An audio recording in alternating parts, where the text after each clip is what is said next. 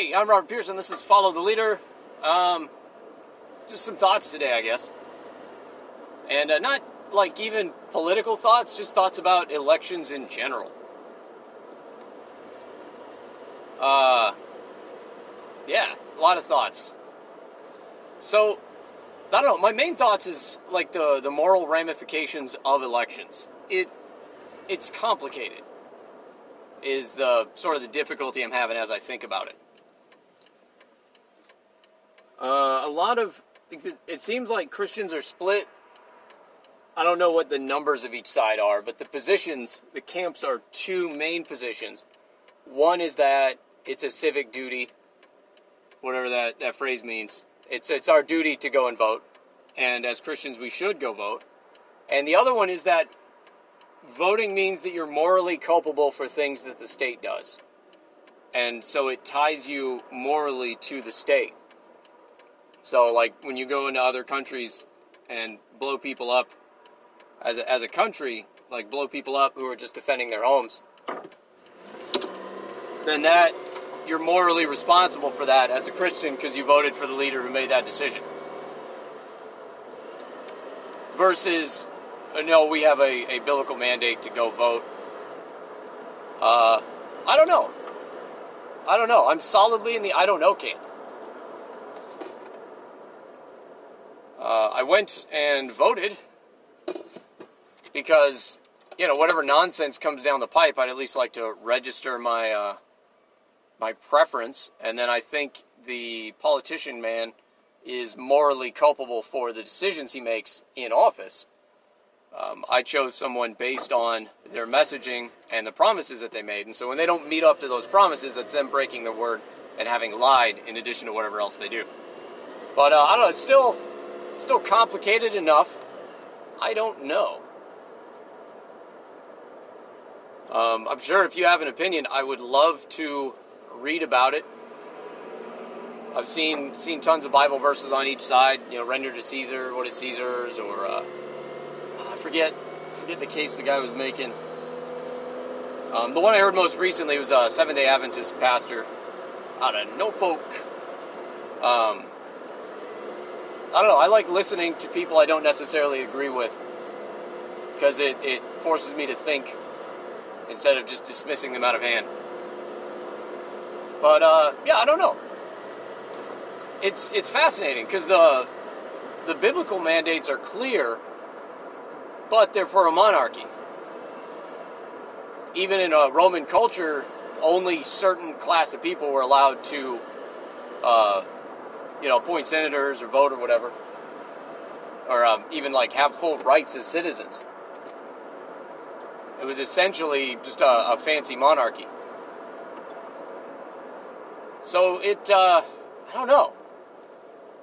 So in Scripture, it says, fear God, love the brotherhood, honor the king. Peter something or other. And Paul has the same opinion, that we need to honor the we need to follow the king and the authorities put over us, for they are appointed by God. No, all authority comes from God. Okay, but election, the authority supposedly comes from the people. That's interesting. And then you've got millionaires behind the scenes that are trying to put their thumb on the scale of the people and affect who's put in power. And then you've got people that listen to media that's not always telling them the truth. So there's that. It's I don't know, it's fascinating. Because the authority that winds up in power is often not informed. Like, it's the people approved of it, but they approved of it under a lie. Or, really good propaganda or whatever. Broken promises. So does that mean we don't have to obey that leader because they weren't straightforward? It just muddies the waters quite a bit.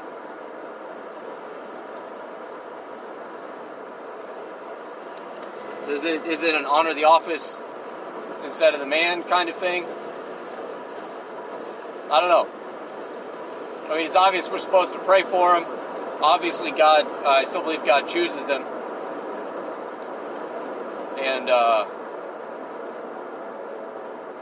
even when it's a bad leader, they're allowed to rise to power as judgment on the people's morality. But I don't know. Still, it's just fascinating for me to think about. That's mainly my thought today. That's the other thing is voting. Then, if you voted for somebody else and they didn't win, I guess your submission's then to the system in place. But then when the people inside of that system aren't using it appropriately, or cheating, or playing outside of that system, you wind up right back where you are. It's muddy and gray, as opposed to somebody being the king and everybody's like, well, that's the king. We just do what he says. It's a lot, morally wise, it's a lot simpler. Scripture talks directly to it. Bam, we're on a roll. But representative democracy it's blurry. It makes it blurry.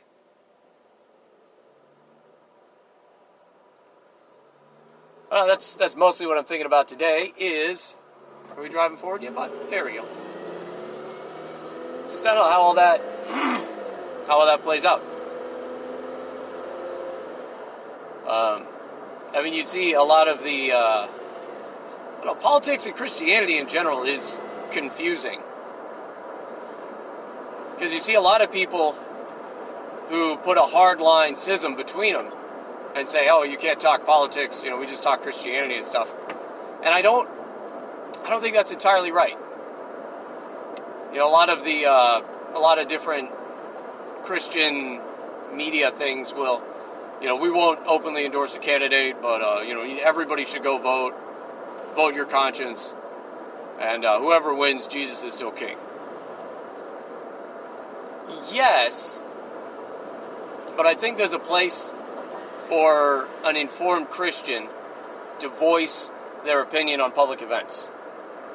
And that, I do believe, is something with very clear biblical precedent, because that's why John the Baptist got his head cut off. Is he was running around telling everybody what Herod did and that it was wrong. And Herod arrested him for it. And eventually he was beheaded because Herod's wife wanted him dead. But that's, he wouldn't have been arrested if he wasn't, they were talking about politics of the day. That kind of stuff, when, kings are murdering their own brothers and doing, backroom deals and stuff, everybody knows. Everybody knows when that happens. They're just polite enough not to mention it because they don't want to be next. Not John the Baptist. He made it his business to tell everybody, hey, Herod's murdering a bunch of his family members and marrying his other family members.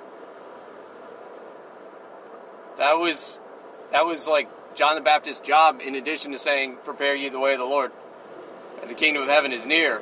He also said, that guy's killing his family and being a creep. I fully imagine that John the Baptist would probably have been kicked off Twitter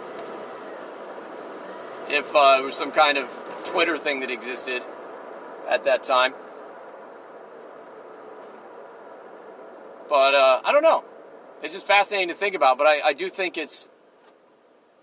we as Christians are fully allowed to speak the truth about people in power. I don't like the phrase truth to power because it sounds dumb. And it sounds like some fancy rhetoric that socialists use. I just don't like it. But we're supposed to speak the truth at all times. And occasionally it falls on people who are in positions of power. So there's that.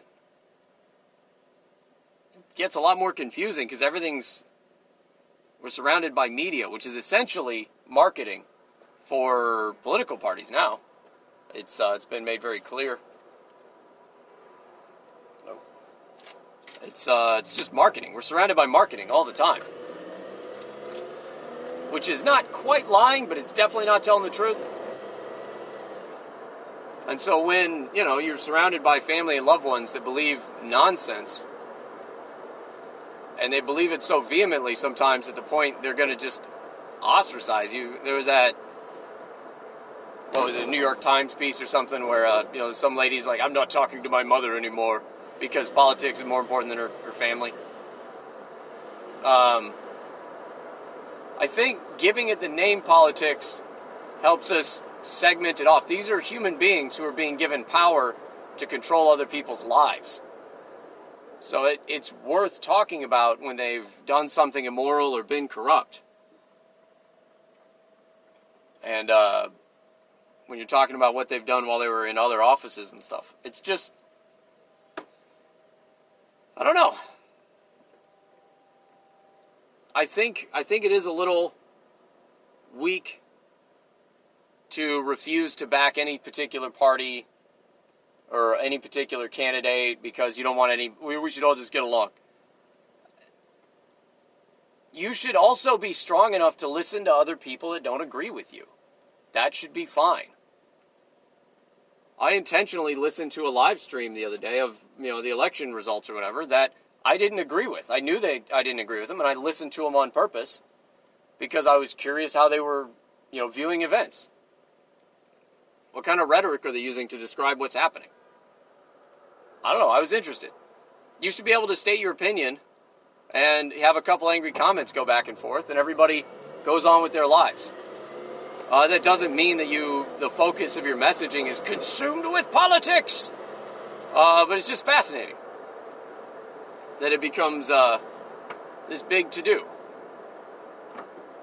There we go. I realized I was talking around specific candidates. My goal is for this to not be so anchored in time and be a little more timeless, just as politics or elections in general.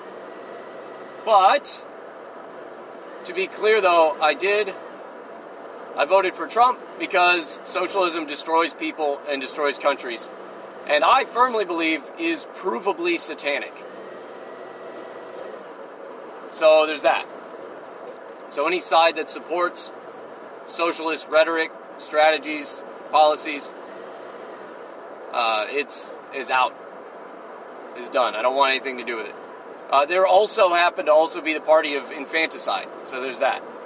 They openly support infanticide, and they call it a right, and talk about expanding infanticide rights. Nonsense. Utter nonsense. Moloch worship. I won't have it. So, that's where I personally stand on stuff. But once again, you should be strong enough to hear that and go, oh, I disagree with him. Okay. And then listen to other things of value that I have to say, because it's not all politics. It's much more important your relationships with your family members, how you treat your kids when you go home at night. What is it? There's a guy, Abraham Hamilton III. There we go. It's a long name. And he does a political commentary show on Christian radio, but he said something awesome. And I think the way he said it was like it was an old adage. But what happens in your house is more important than what happens in the White House. And that's it. It sums it up perfectly, right? That it doesn't mean we don't care what happens in the White House, who's in the White House, what they're doing, what happened with the blue dress, those kind of things. It's important, but it should not consume our lives. And that's always how Satan works, too. When you take a step in the right direction, he wants to shove you. The Bible says a lot. It speaks about righteousness quite a bit, and obeying God as turn neither to the right nor the left, but walk straight ahead. I'm not making no political application of right and the left, because there are flaws in either. But that's outside the scope of this. Right now, it's don't vote infanticide is that. But don't go either to the right nor to the left. So whenever you're trying to center yourself, Satan's going to push you one way or the other. So when you're mad at what's going on and you want to get up and do something, Satan's going to shove you to the point of rage. He wants you to that's right, be angry. And he's going to drive you into, being rash. And, the wrath of man does not accomplish the righteousness of God. that doesn't mean you wouldn't have righteous anger motivating you to act, but not wrathful. Wrathful is when you do stupid things or exhibit violence or harm on somebody, or, we've all made those replies on social media, where as soon as you hit enter, you think, maybe I shouldn't have done that.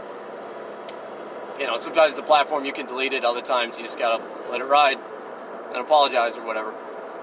But, so yeah, that's where Satan wants you. He wants you in the foolish zone, instead of acting boldly, driven by righteous anger, and going as far as you should and then stopping. Or the same way, if you show caution, Satan wants to push you. Be afraid. That's right. You need to be afraid. Be fearful. Don't move. Don't think. Don't act.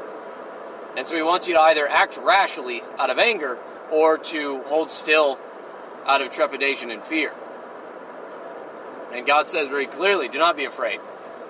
Fear not. He says it a bunch of times. I've always heard the 365 times in the Bible, don't be afraid. It doesn't show up that. It's either way more than that or way fewer than that, depending on what you search, what translation. I think it just sounds good.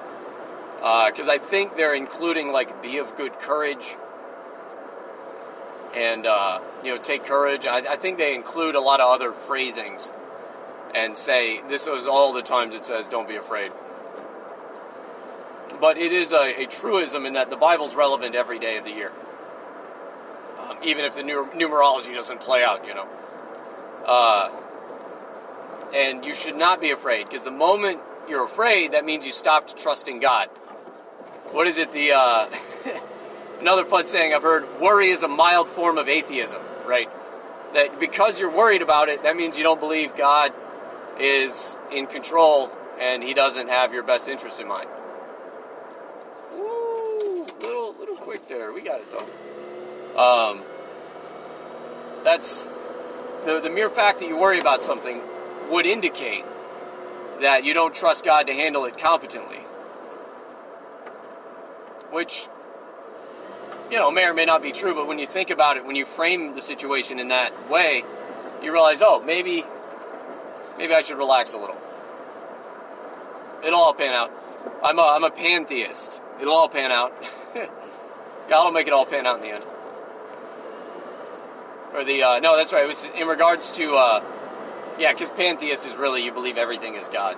And he's everywhere. That's not, it has to do with views of the book of Revelation. The millennial reign of Christ. Whether the different types of it, amillennial, premillennial, postmillennial, and it's the pan-millennial. It'll all pan out in the end. God will figure it out. Anyway, there I go. Say anyway, pause. It's funny, yelling at your phone in a car forces you to really think about your patterns of speech. It's fascinating. Things you probably do all the time every day, you don't really consciously process that that's a thing that you're doing. Anyway, which is another thing I do. I just yell anyway and then jump right back into it. So elections and stuff. Elections are, they make the specific moral action one should take a little fuzzier than I would like. I do think the entire sort of American structure is designed to keep a robust, free society free and rapidly enslave an immoral, corrupt society. But I would call that entropy, because sin is always easier than righteousness. And en masse, a large group of people, the majority of them are going to choose sin. That's unfortunately the way of it. The righteous is always a remnant and a smaller subsection of the larger populace. That's just how things work out. There's always more tares than wheat. So the goal is to simply move forward in fear and trembling and by prayer. And we are, the righteous are always more than you think. Always more than you think. The Elisha. God sends fire from the sky, and Elisha runs away because he hears he's going to get killed or something. Or Elijah, sorry. No, was it? No, yeah, it's Elisha. Elisha with the SH. The second guy. He runs away, and he says, I alone have stuck by you. And God rebukes him and says, no, I've kept 7,000 who have not bent the knee to Baal. You know, you thought, the guy who's the most informed, the one God's talking directly to, and he just didn't see it. He didn't know how big God's remnant really was. It's always bigger than you think. He thought it was just him. And God said, no, I'm keeping tabs. I know my own. I got more than 7,000, buddy. It's funny. It's funny that one of the comforting things God can say to you is you're not special.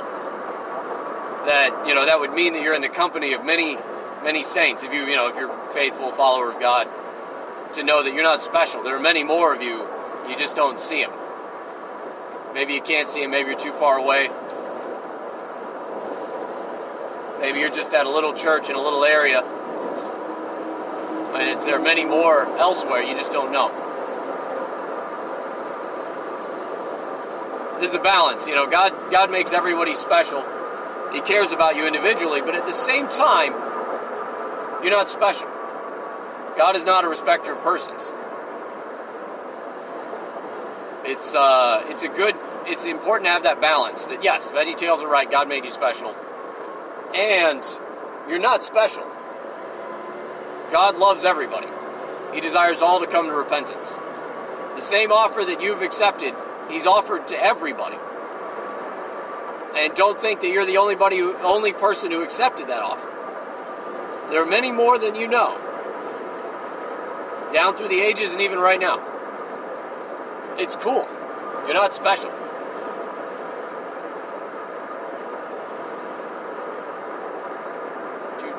Can I get in front of this guy? Nah. So, what's that?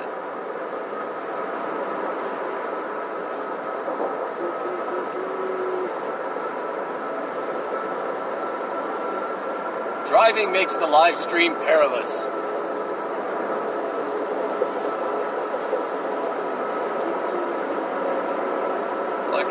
I should have written notes down. So I had an outline of stuff I wanted to talk about. It's been a bit of a ramble. I apologize for the lack of clear and concise direction that it's had. So, we got it. I can't get in front of that guy now. Whee! Changing lanes. So I think politics needs to have a stronger foothold in Christian media. And I think it's important. Now I forget the fancy guy that has the quote. Michael Knowles quotes it all the time, but it's that all political differences are fundamentally theological. Politics is downstream of culture. Culture is always going to be downstream from religion. And religion is just a strongly held set of beliefs that drive you to action. Another way to say it would be your worldview, your meta-narrative, whatever fancy word you want to say. It used to be the word religion. But it's another pet peeve for another day. The word religion's a good thing. James says it's pure and undefiled religion. Pure religion and undefiled before the Lord is this, that you meet widows and orphans in their distress and remain unstained from the world. So religion's a good thing. And making this false dichotomy between Jesus and religion is preposterous. That was more than I meant to say on it, but yeah, that's my pet peeve. Maybe I'll go in more in depth another day. But that's tangential. I think it's important, as evidenced by John the Baptist, that a Christian would speak truth about the people that are in power and about the state of the world.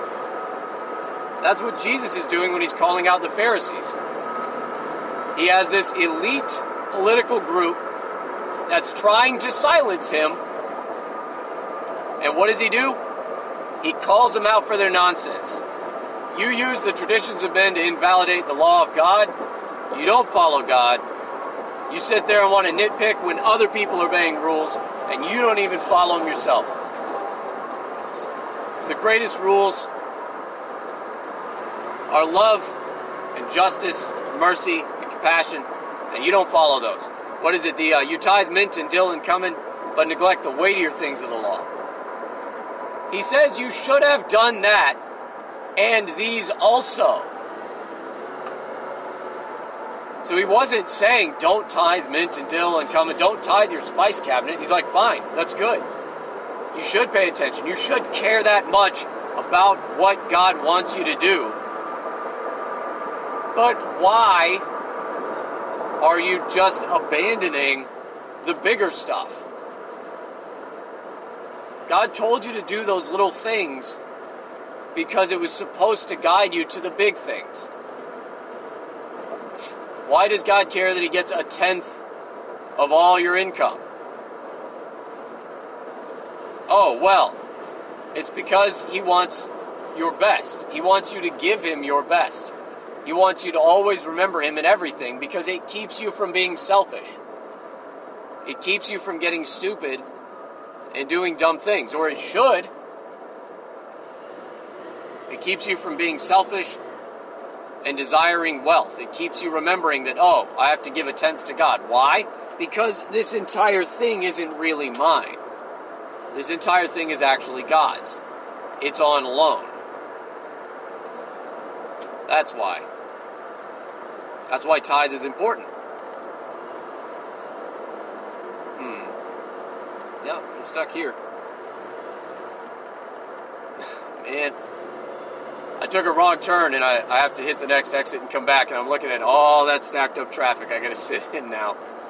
Because they keep changing the traffic patterns here and I'm still getting used to it. Oh well. So I think it is a problem when Christians try to be aloof from politics. You can address politics, but Satan's going to try and push you to be, that's all you talk about now. No, pull back.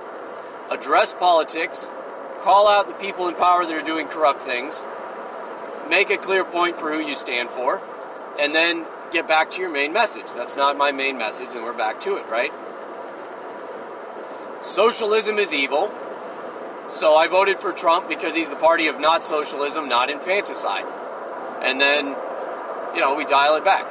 My main message is everybody needs to learn more about theology because it's not that complicated and the resources are out there. And people in charge in Christian circles, in media, and pastors need to pay more attention to blue collar. They're being forgotten on accident, and you need to pay attention. And that's it. Is this... Oh, I'm doing it again. Oh, well. Yeah, oh, well. So yeah, that's it. I don't plan on doing extra political stuff. But I'm a Christian. I have a stance on that, and I'm going to speak it. And I think that's one of the biggest problems with the...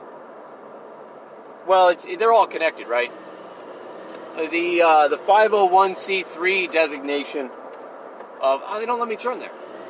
Of churches is what limits them, not the Johnson Amendment. The Johnson Amendment only affects 501c3 nonprofit organizations.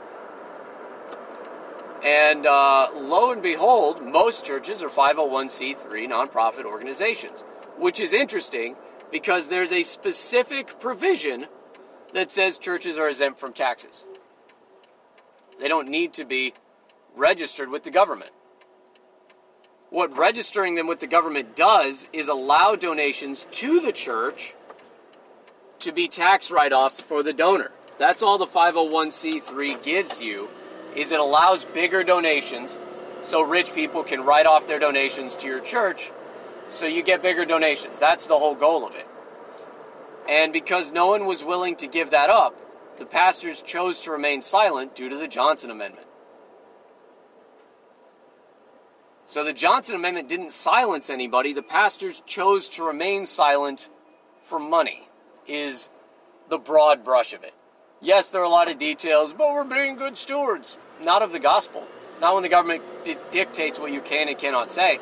That's why the pastors are also vocal this election, is because Trump issued an executive order that said we won't enforce the Johnson Amendment. Not actually overturning it. Well, I mean, he can't because it's an amendment, right? But that's important. That's something important to know. It's important to understand that the churches are able to speak out. Yep, this is me. And should speak out on political matters. And they shouldn't allow how donations being tax write-offs to control what they say at the pulpit. But I'm glad they're speaking up now. I'm glad a lot more of them have openly endorsed candidates and done all the good things that they're doing. And, all right, now we get to sit and wait. And sit and wait. I just added 20 minutes to my drive because I missed a turn. Highways are awesome. So much for fixing 28. Anyway, that's my main concern, though, is that Christians need to be more willing to speak truth and speak truth about political matters. And we just need to expect everybody to be strong enough to listen to people that disagree with them. And just go on with our lives. And whatever consequences come of that, you have to allow them. John the Baptist got his head cut off for speaking truth, speaking what was true about a person who is in power, and what happened happened.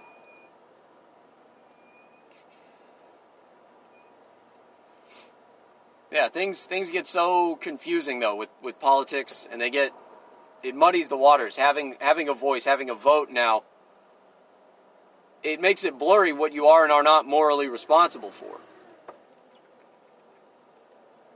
And I'm not particularly fond of that. I don't know. I like having a vote. At the same time, I mean, I feel like it's just placating it because there's a lot of uncertainty around the vote. I mean, I assume it gets counted fairly. But in an election, as we see now, the people who are actually in charge are the ones that count the votes. They're the ones who really decide who wins and loses, are the people that count the votes. Not exactly the people that vote. Whoever counts the votes, you've sort of tacitly agreed to allowing them to select your leader because you have to trust that they're being honest and that they deliver an honest count. So it's a little frustrating because you can say, yeah, we elect the people, but you're assuming that everybody between your ballot and the inauguration ceremony is honest and forthright. Because if you have even a handful of sociopaths anywhere between point A and point B, anything can happen. Several 100,000 votes can just show up at the last minute. Who knows? It's interesting. It's just interesting. But, I don't know, once again, my focus is mainly on the morality of elections, because it's ambiguous, but I think it's important to think about. I'm not always super excited that my answer for stuff is I don't know, but I think I don't know is really important. It's okay not to know things. It's okay to not have an opinion about something because you haven't done enough research on it, because time is limited. I don't have hours and hours every day to sit there and research every little thing that's important. So I pick the things that are directly relevant to my life, and I look up those, and the rest of the stuff, I kind of have to broad brush. I find some sources I trust, and, what they say checks out logically, and I got to brush past it and get on with my life. There are other more important things to do. But I don't take that other person's opinion as ironclad. I go, so far, I agree with this guy. I haven't had time to look into it. It stays.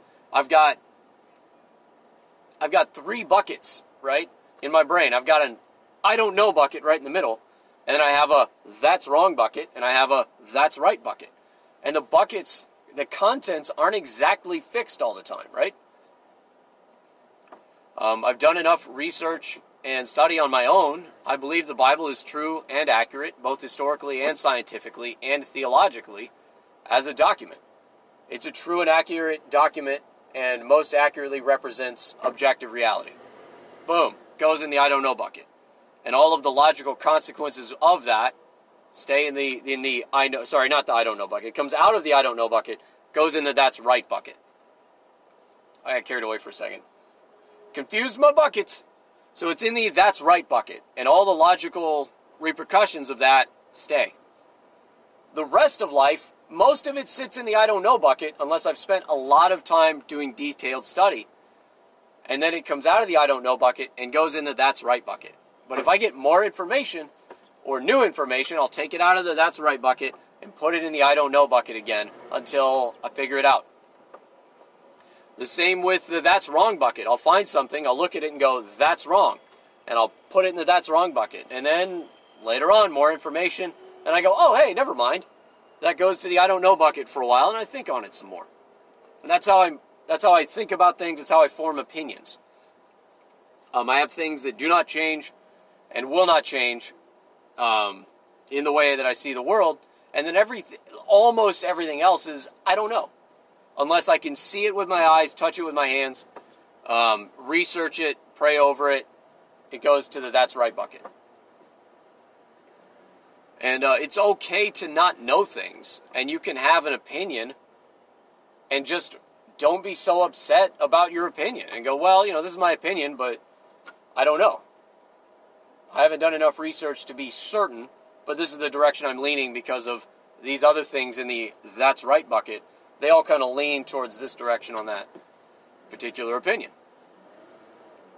And that's the way I do it. But it's important to think. It's important to be certain, to have done your own research about things.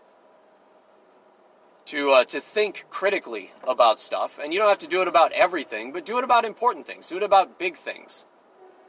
Religion, God, the universe, why we're here. How you should lead your family.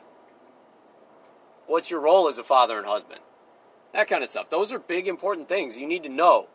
And you can't say, I don't know. I mean, everybody starts at the I don't know place. But to be moving intentionally, do your research, do study, look at, different authorities on the subject. But I always, when I listen to an authority on a subject, authority or expert, those are all meaningless terms, by the way. It's just somebody who's done a lot of research. So as soon as you've done a lot of research, you're an expert. It's a term or a phrase we throw around without caution, with reckless abandon. No, so-and-so is an expert. Okay, but the primary sources they used are non-existent. They base that on secondary research, which is questionable. But they're an expert! Don't you dare disagree! Okay. I'm going to disagree all I want. So that's the thing, though, is you should be looking and thinking and trying to figure out. You should be working to become an expert on things that are important, right? How do I be a father? How do I be a husband? How do I be a Christian man? What does that even mean? How do I do my job at work better? How do I work in a way that honors God?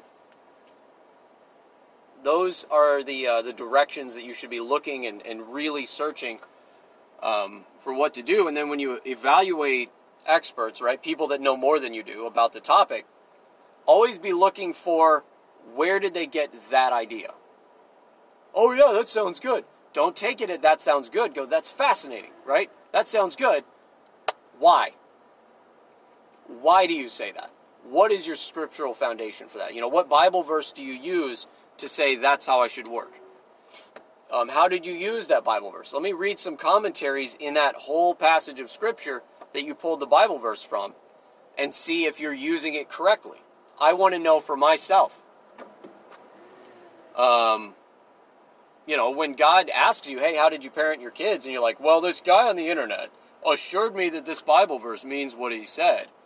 That doesn't check out. That's not going to hold up. He's going to be like, oh, okay, so you couldn't read it for yourself? You didn't have a copy of the Bible? Trust some internet guy? I want to be able to answer, these are the Bible verses I use. This is the scripture I studied. These are the examples from scripture I pulled from for my fathering, for my being a husband. And this is how I looked at it. This is how I applied your example as father and husband.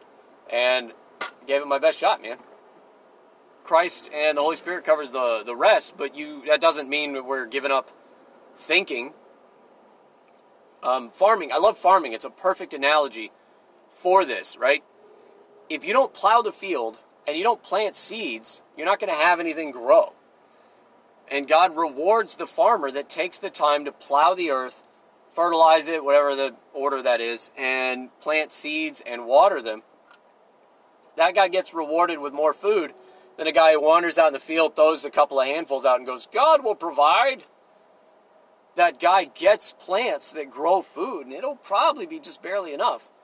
But when you work diligently and intelligently and think critically and you go, hey, I did this last time and it got a bigger yield. Let me do that again, but better and over everything. God rewards that guy with a larger yield, a larger crop. God provides the growth. He doesn't make corn grow, right? You just do really good at planting it, and if God can still say, oh, now there's a drought. Now there's a famine. Now you don't have food. Too bad.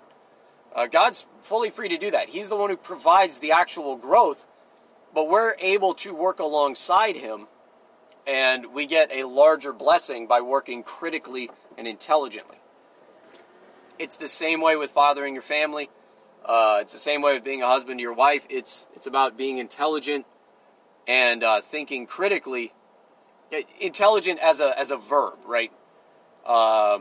Not everybody's given different levels of intelligence. I totally get it. It's like being tall, though. Being smart isn't good or bad. It's just more helpful. And then it gets to a point where it stops being helpful, right? There's a guy, people who are taller than like 6'5", they don't fit in pickup trucks anymore. They don't fit on normal beds. They have lower life expectancy and their knees and back constantly ache. Being tall is nice to a point. It's the same way with being smart. You can be so smart you don't know how to interact with other humans anymore unless they're almost as smart as you, and then you can have a conversation. Otherwise, you're like talking French and you guys don't understand each other. It's not good or bad, it's just helpful, and then when you get too much, it stops being helpful. Anyway, when I'm saying intelligent, you need to parent, you need to be a father or husband intelligently, is as a verb. You need to be thinking about what you're doing and do it on purpose. It's the phrase, you need to be intentional, man. We just need to have relationships intentionally and relationally and be intentional. I can't respect you if you wear skinny jeans, by the way. I just can't. It's a medical disability I have. I don't care how many people call you pastor or if you stand up during worship and play music. I can't respect you if you wear skinny jeans. Tangent, I know, but those are the kind of guys that talk. It's a buzzword now to be intentional. But that's the idea behind it, though, right? Is doing something on purpose with intelligence. You're the man, let me in. Taking your time to think about what you're doing and to do things on purpose. Are you going to catch everything? No. Should you stress out constantly about every little decision? No. But in general, right? Think in terms of strategies, in terms of big picture, and how that's going to affect your family long term. What forms of discipline are you using for different family members? How are you disciplining your children? Every kid's going to be different. Some children react to certain kinds of discipline better than others. And it's important to know that and to adjust the strategy for each child a little bit. You want to be fair obviously, at all times, and you want to be consistent. But being fair means each child gets what they need, and they don't always need the same thing. So there's that. But to be thinking about that, to be doing it on purpose, it's important to have consistent date nights with your. I didn't see. Oh, I'm sorry, man. I didn't see the blinker. I didn't see it. Oh, a guy behind me let him in. We're good. It's like shuffling a deck of cards. All the merge lanes and slow-moving traffic. It's great. So anyway, but that's the thing, though, is have regular date nights with your wife, and the sole purpose is business date. Talk shop. Hey, I noticed so-and-so is doing this. Hey, I noticed, our son is behaving this way. What do we do about that? How can we help? How did he react to that one discipline? If he didn't get the desired result, modify it. What are we doing? Talk shop. But that's the important thing, is to be communicating with your wife, be communicating with your kids, but be doing that on purpose, with a mind towards doing it better, being intelligently moving forward as you're parenting, as you're going through life, right? Do things on purpose. Don't just take opinions other people tell you and run with them and yell about it, but be purposeful and say, hey, I don't know, but this is my opinion right now based on what I do know. There might be more out there that I'm missing, but this is how it sits right now. And that's a lot more relaxed political conversation when you can have political conversations.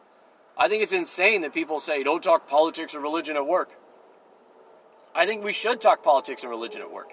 I think we should all be adults and listen to people that disagree with us and, okay, be relaxed about it, right? You should be able to work with somebody that you disagree with politically and or religiously and go, okay, well, now what? Okay, we just keep working, right? Okay, that's it. You find out where everybody stands and then, ask some questions about stuff. Pardon me, you tailor it. You're not going to rant at them, but, when they know where you stand on things, that's it. If it comes up, it comes up. You shouldn't run around yelling at everybody in the office, you're going to hell! Yes, you believe that's true, but it should happen in the course of the conversation about things. And I constantly am introducing Christ into how I solve problems or how I view the world or things, or I'll thank God for his kindness and favor when I pass an inspection, or when I find something that was lost, or I'm missing one little part or a screw, or I go, well, I don't know, let me see if I have one in the truck. Ha! God provides. Add that extra whatever connector we need for the Jimmy Bob. It's important to keep it present in the conversation, and then you'll find people ask questions about how do you handle this life thing, or how do you handle this relationship thing, or you have a wife, what do you think about XYZ?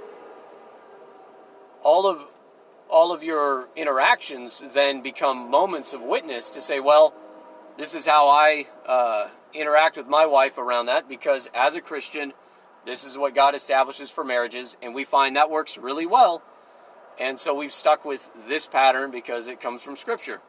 And we've had, I won't say zero problems, but we had much fewer problems than a lot of other married couples. And it's awesome. Quick shout out to Emerson Eggerich, Love and Respect. Emerson Eggerich, Love and Respect. It's amazing. We went through it with an awesome couple that we know, my wife and I did, with Cheech and Ruth Saria. And it's been one of the cornerstones. Christ obviously is the cornerstone. Everything starts with him.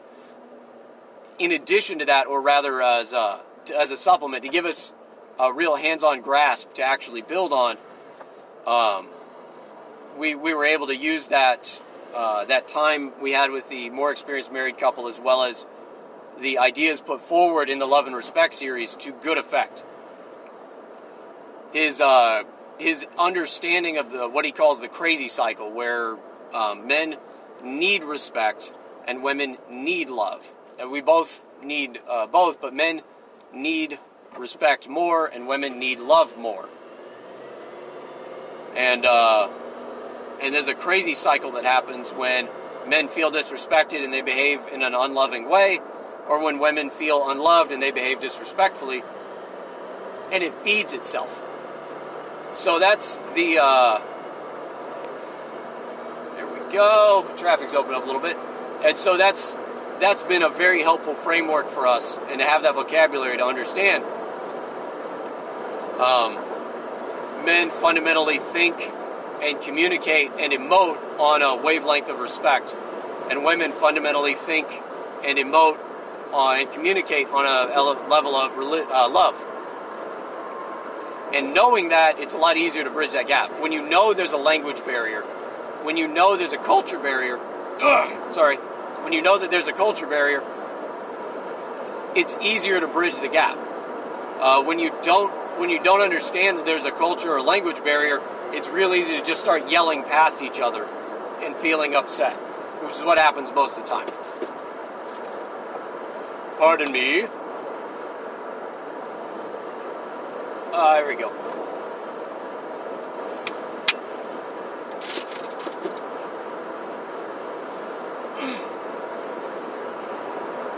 So that's how you can witness in the workplace, is it's just connected with how you live.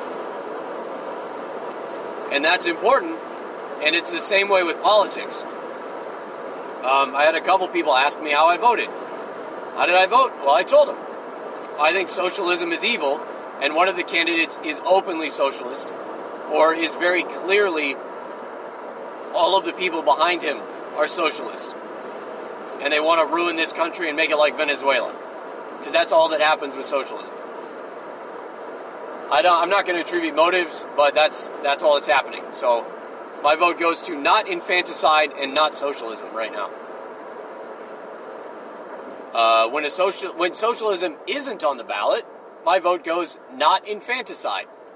I'm a single issue voter, and I vote for whatever guy says he's not going to expand infanticide rights. So that's where I'm at. That's what's going on.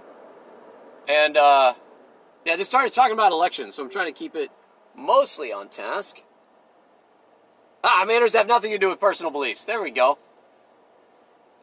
It's my sister on. Hey, person, doing a thing. I'm not going to keep reading because I'm driving, and that would be perilous. But yeah, manners have nothing to do with personal beliefs and politics. You can be very polite and believe very different things. And at the same time, it's not exactly about being polite. It's just about not being a jerk.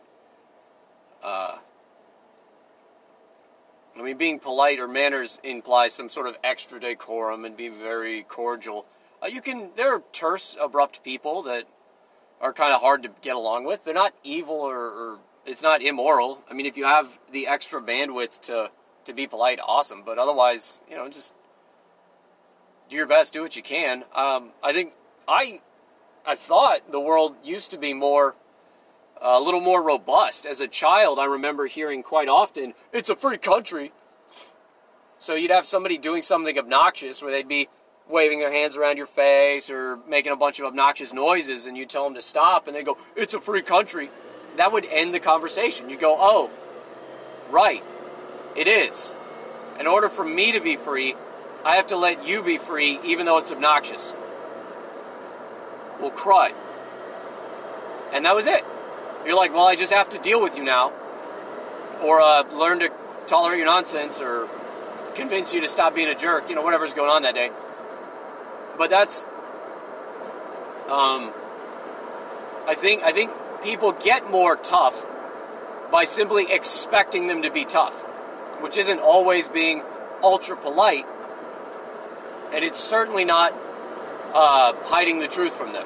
Speak boldly what you believe, and just like, hey, those are facts, Jack. Yes.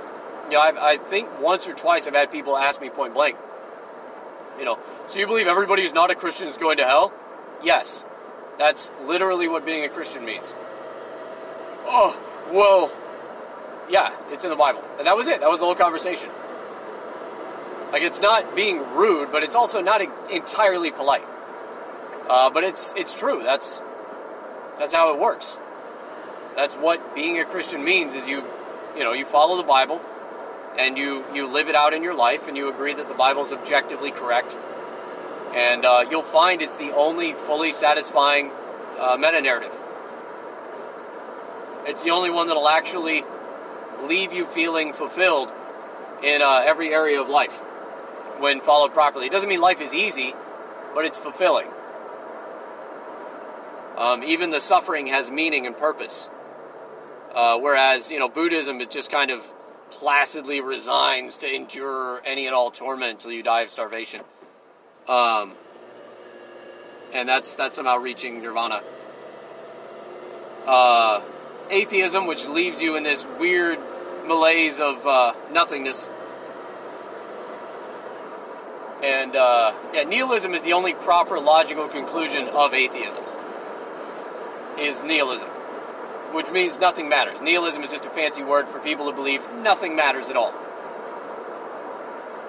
And so that's all atheism leaves you, is you're just some filthy meatbag that's a bald monkey that learned how to make some neat stuff, and then you're dead.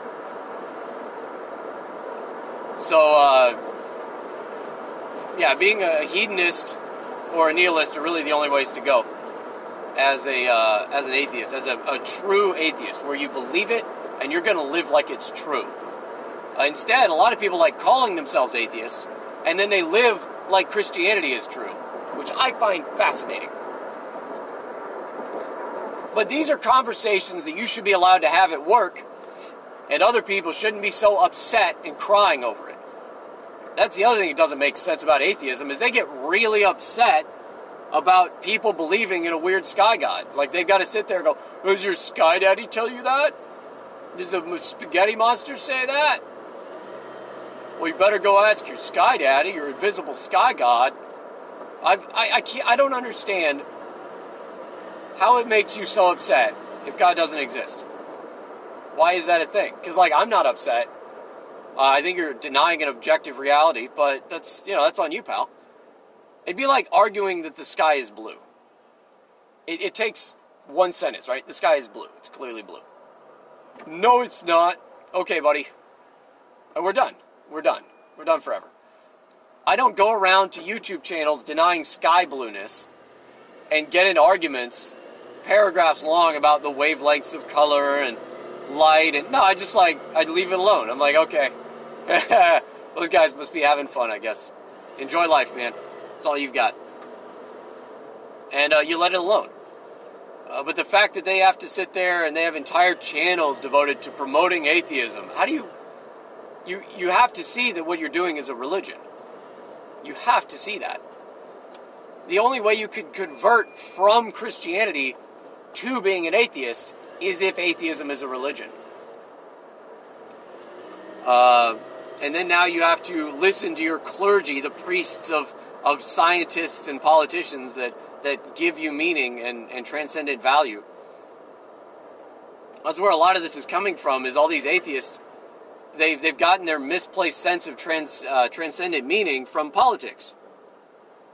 Because that's all you have. That's the only thing that transcends yourself, is the group. And the only way to dictate what the group says is through politics and political action. And so they find their transcendent fulfillment in that. Actively destroying culture. Actively destroying countries and society and human lives. Yeah, it's all kinds of fun. But, once again, we should be adult enough to talk about these things at work without everybody crying and throwing hissy fits because they disagree with me. Did you combust into flames the moment I disagreed with you? No. Well, okay then. Everything's fine. You're fine. So let's continue disagreeing and, I don't know, maybe have a meaningful conversation. Let's agree to disagree. Why?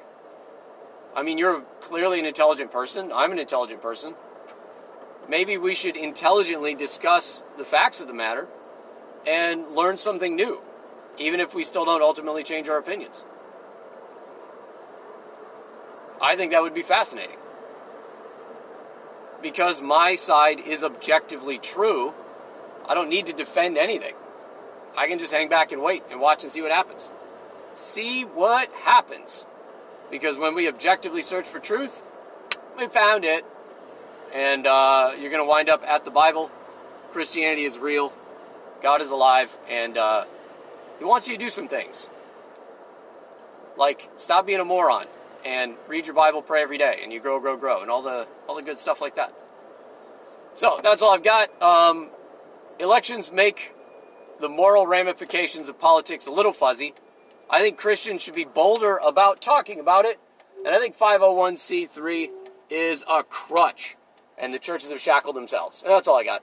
And so yeah, read your Bible, pray every day, and you grow, grow, grow. Godspeed.